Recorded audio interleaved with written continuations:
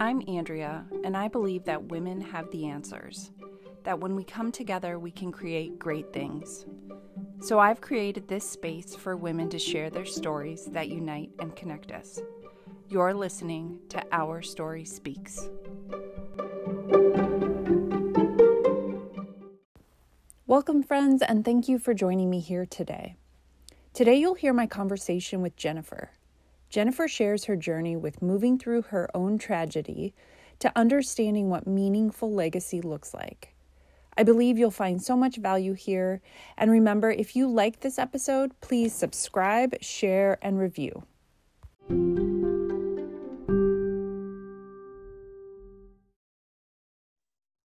Good morning, Jennifer. Thank you so much for joining me today. Good morning.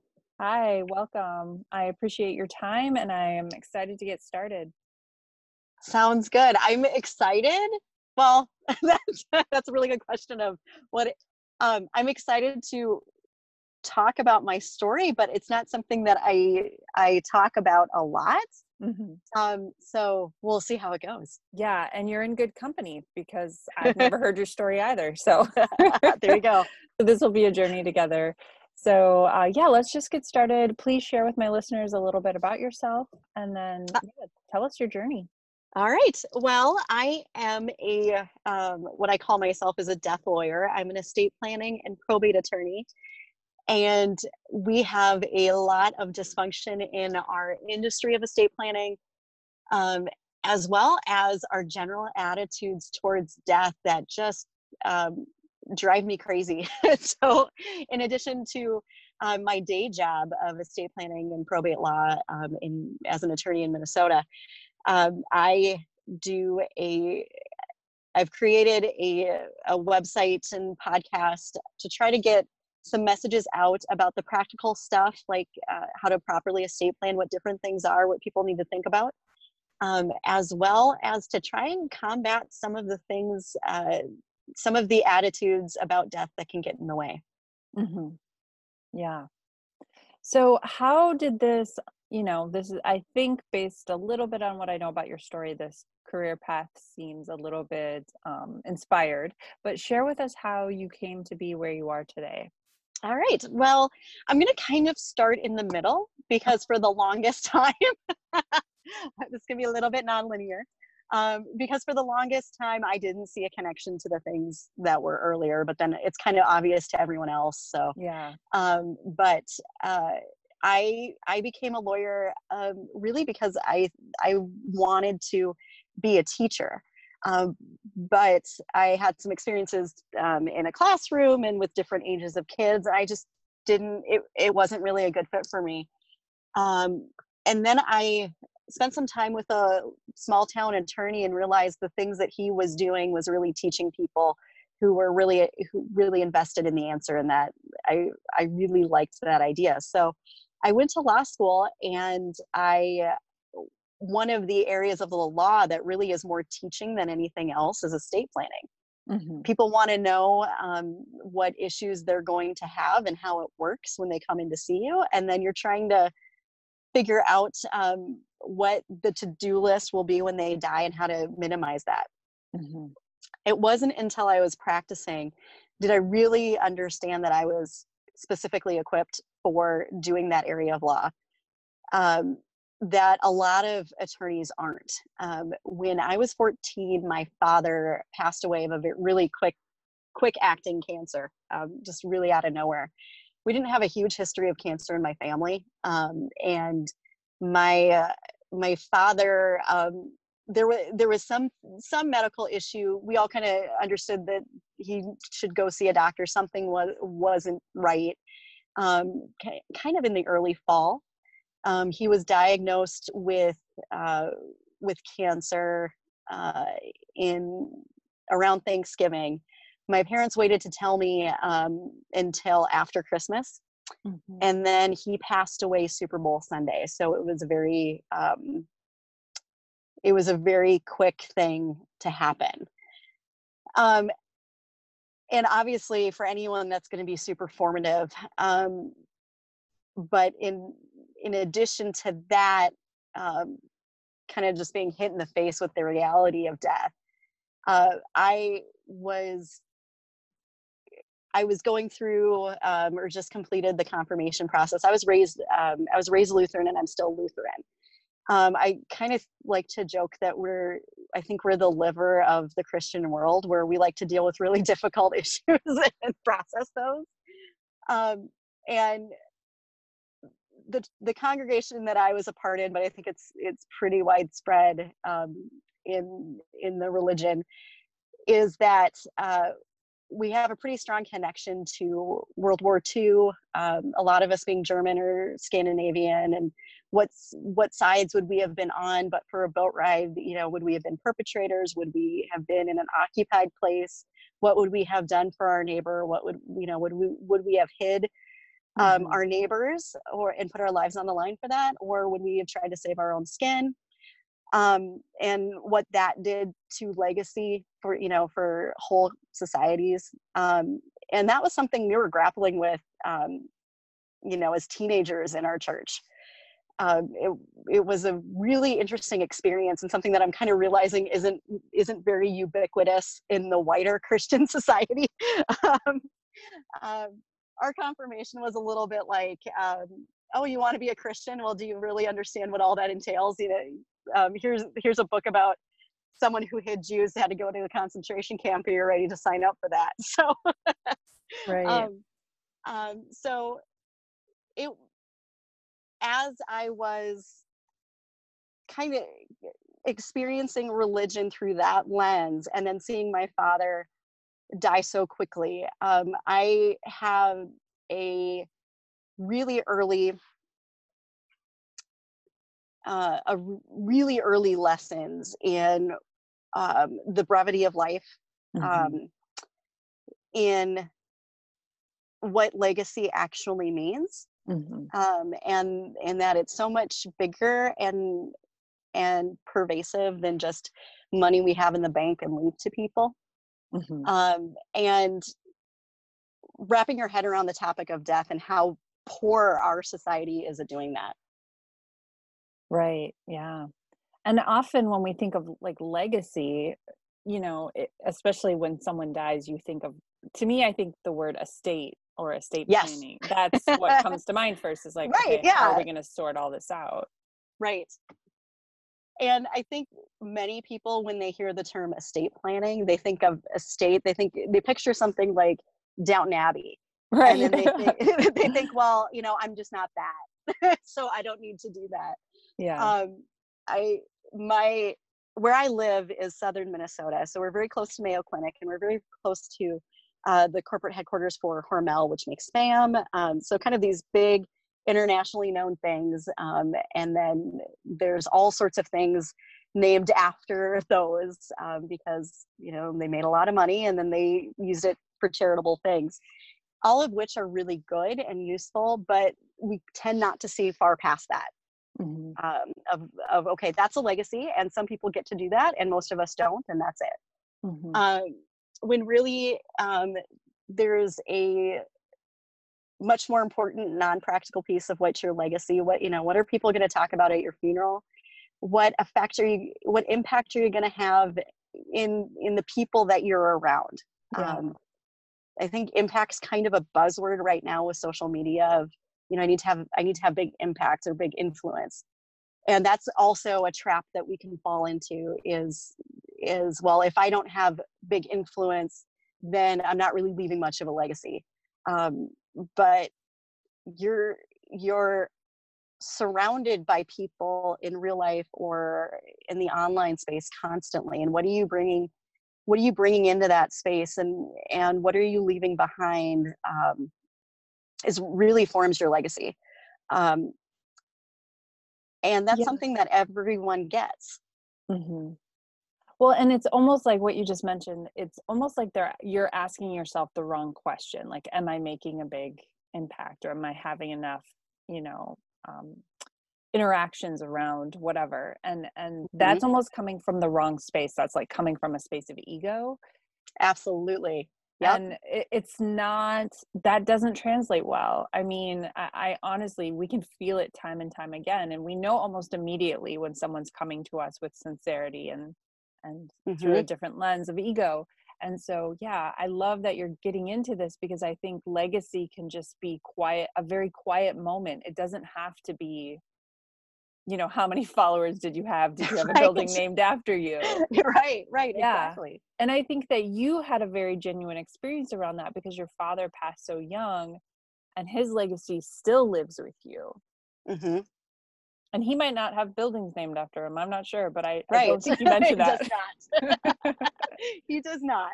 Yeah. And so I would love for you to kind of share with us, what that was like for you, what your father's legacy has meant to you, and how's that shaped your kind of life view right now. Uh-huh. Well, um, I like to joke. My first thing is a joke, and maybe that's a defensive technique. But my dad was a huge Minnesota Vikings fan. I Mhm. grew up in South Dakota, and you kind of pick your team. But he was a huge Minnesota Vikings fan, and um, I'm also a Vikings fan, and my kids are now becoming Vikings fans. And the joke around here is that it's more of a family curse that we're passing on than Oh than gosh. um, than a positive legacy necessarily. Um, but to get to the crux of it, um, this has actually especially helped me really frame this is what has come up recently with the notion of girl dads, um, and people who champion not the necessarily the first people in line to be championed. And when Kobe Bryant passed away, there was a lot of talk about how he talked about his daughter. Mhm.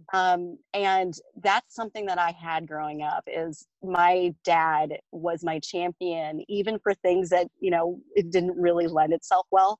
Um, when I was a kid, I loved basketball, and that was before the WNBA, and I wanted to play in the NBA.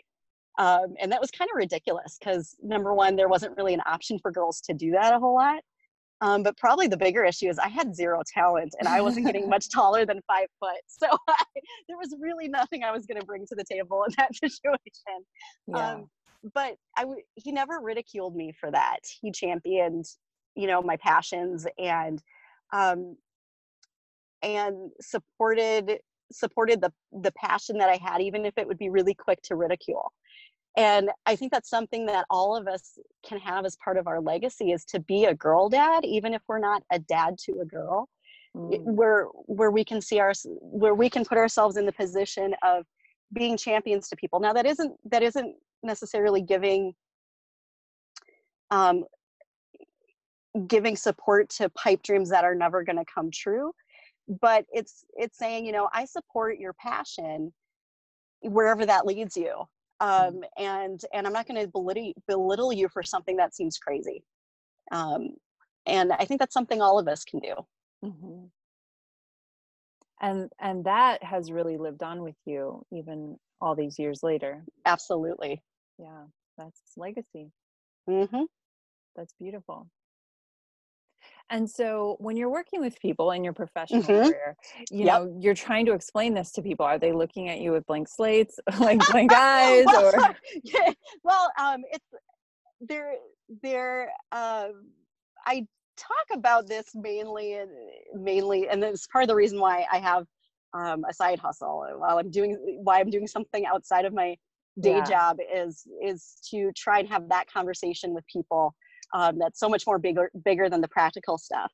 Hmm. But there's this idea of legacy coming into the practicalness of it, because when I look at estate planning, I don't think of it as how can we um, make sure that you leave as much money as possible, and then put it where you want it. I think about estate planning as just thinking through the legal to-do list that will come up when you die, and how can we minimize that to-do list now, so that it's manageable and not messy. Because to me, that's a piece of legacy, is um, are people's last interaction with you, or your what you've kind of left behind here, is their last interactions with it going to be things that are difficult and complicated, and emotionally draining, or are you going to be setting it up in a way that, yeah, they'll have to do some things, but it's manageable, and that they have more space then to remember the things like, you were a girl dad, um, the relationship and the love and the other things that you brought to the table during your lifetime that they can take with them. Mm-hmm. Yeah. And actually, what you're describing makes me think of the very question you're asked, are you leaving them so that it's going to be an easy transition for them, essentially? Mm-hmm. Yep. We can ask ourselves that question right now in this very moment. Like, am I leaving my space so that it's an easy transition for folks who have loved me? If Mm-hmm. whatever were to Absolutely. happen today. And I think Uh-huh. for me, that would be um, less about the estate, because there's no estate, but more about, like, Well, you are have my, stuff though, right? well, you do have stuff, but Right. Yeah. I'm thinking about that emotional piece. Like, have I made sure people who need to talk have talked? Have Yes. we, resolved issues? Have Uh-huh. I made sure that people have had meaningful interactions with me where they know how I feel about them? Like, Mm-hmm. these are all questions, and we've heard it so much as like, live like today's your last day and live like Right. you're Yeah. dying. And Yeah. it's almost become numbing to hear that kind of stuff, Yeah. because Like, you how do you do that? well, Right. and you think like, good idea. I still got to go Right. make How do dinner, I actually and do this? right, I still got to go to work tomorrow and make dinner. And Right. so, Yeah. I got to do the little things daily that don't yeah, feel like the big grand bucket listy, emotionally uplifting things, but they're the grind, you know? yeah. Um, Hmm. And I but think go ahead. oh no, but something that I think when you start to reframe your life by legacy, what legacy am I leaving behind? It really helps you prioritize um, what otherwise are just constant balls coming at you. Hmm. Um, and so when you're thinking about your legacy, even the grind of it and the daily grind of life, there is value and meaning to those pieces. Yes. Um, if you're, giving the daily baths to the kids, those are moments where you can have interaction and give pieces of your personality or the things that are important to you. You can give to those kids,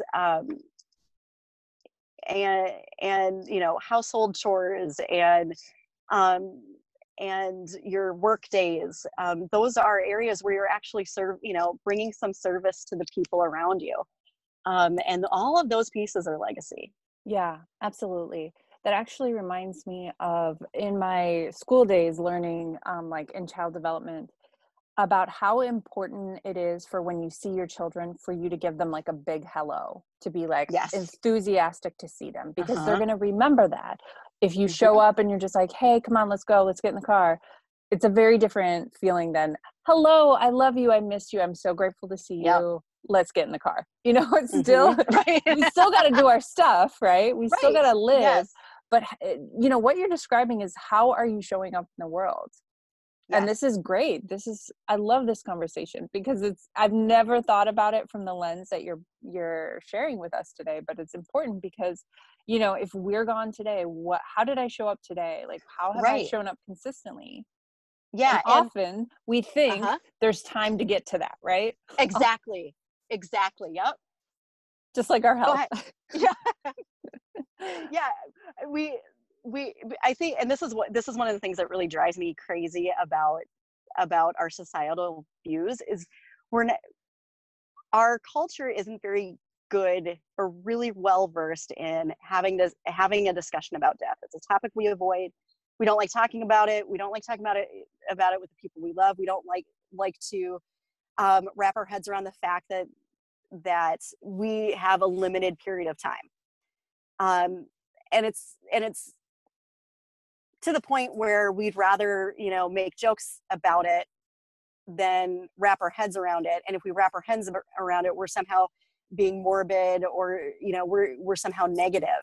And when you're wrapping your head around it in a healthy way, then it's really making you prioritize and say, okay, if I have limited time, what do I want to make sure that I do with that time?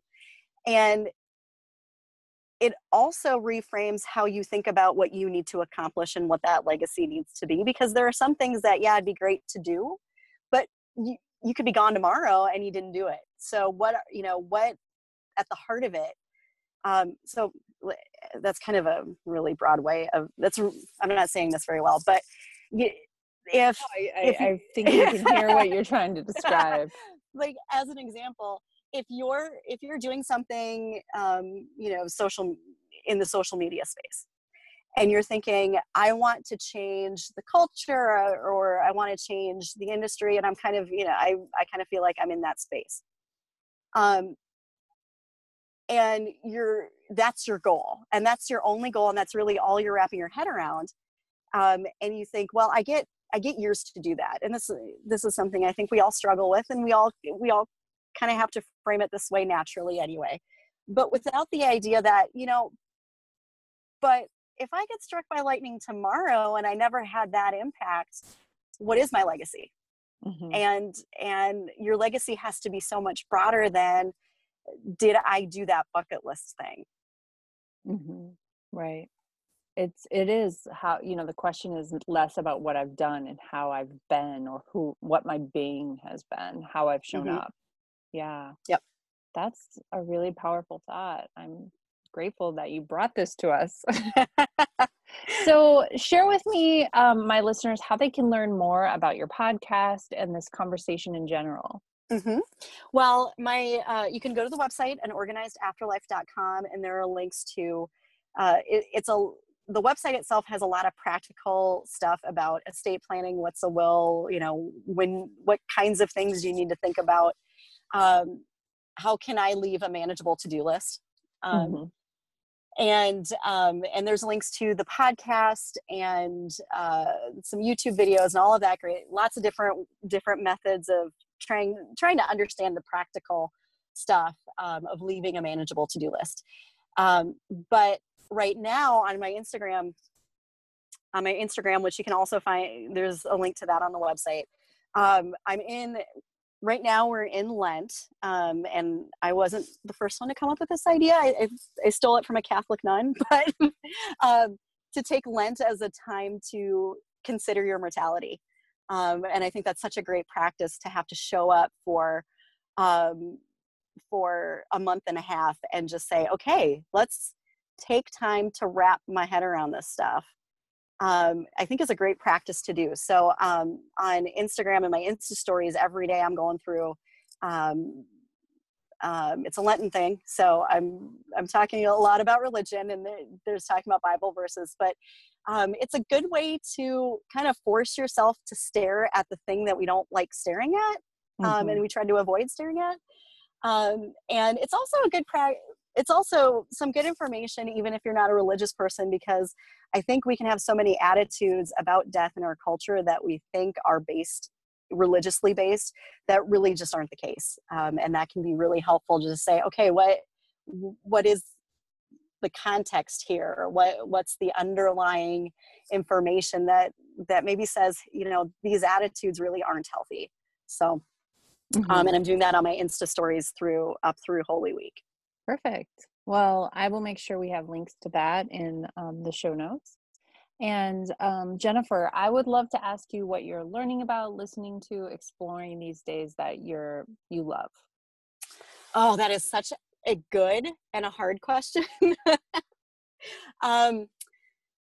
Right now I'm reading, oh man, am I going to get Dare to Lead?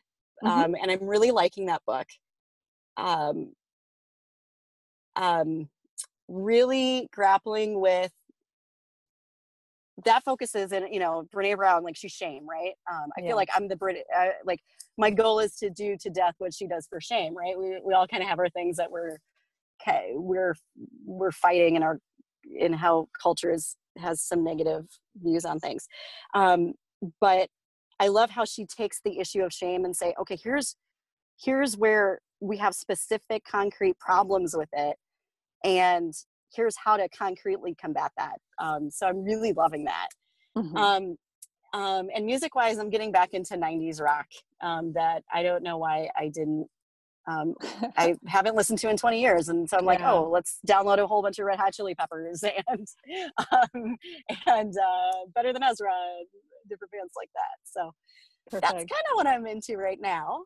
Yes, I love it. And then I'd love to end with just asking you what advice you would give your younger self. All right. Well, probably the biggest one. I am a very big people pleaser.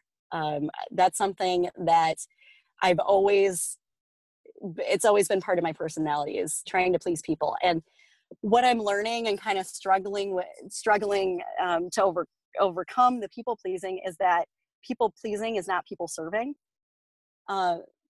People pleasing is more concerned about how other people view you, and it puts you in the position that you have to show up perfectly, because then if you don't, then you've displeased someone, and it all revolves around what the kind of the high you get from people being happy with you.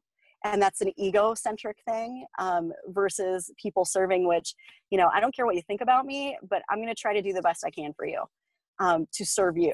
And that's a non-ego based thing. And that's something I struggle, that's something that I'm trying to struggle to change the focus and do better on, of being a servant and not a pleaser. Yeah, that's so good. That's so relevant. Well, thank you so much for your time today. I love this topic. It's very interesting and refreshing to hear it from this different perspective. I'm so glad. Yeah, thank you so much. I appreciate your time today. Oh, thank you so much for putting this together and having a space where we can share this kind of stuff.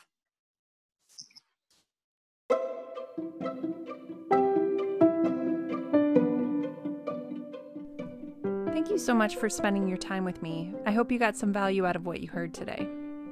You can find information about upcoming episodes on Facebook and Instagram at Our Story Speaks. You can also email me at ourstoryspeaks2019@gmail.com. So please send me an email if you have a story to share with other women. You can now listen to us on Apple Podcasts, Spotify, Google Play, and Anchor. I have excellent guests and topics in store, so please like, share, and subscribe. Send me your feedback and leave comments. I'd love to hear from you.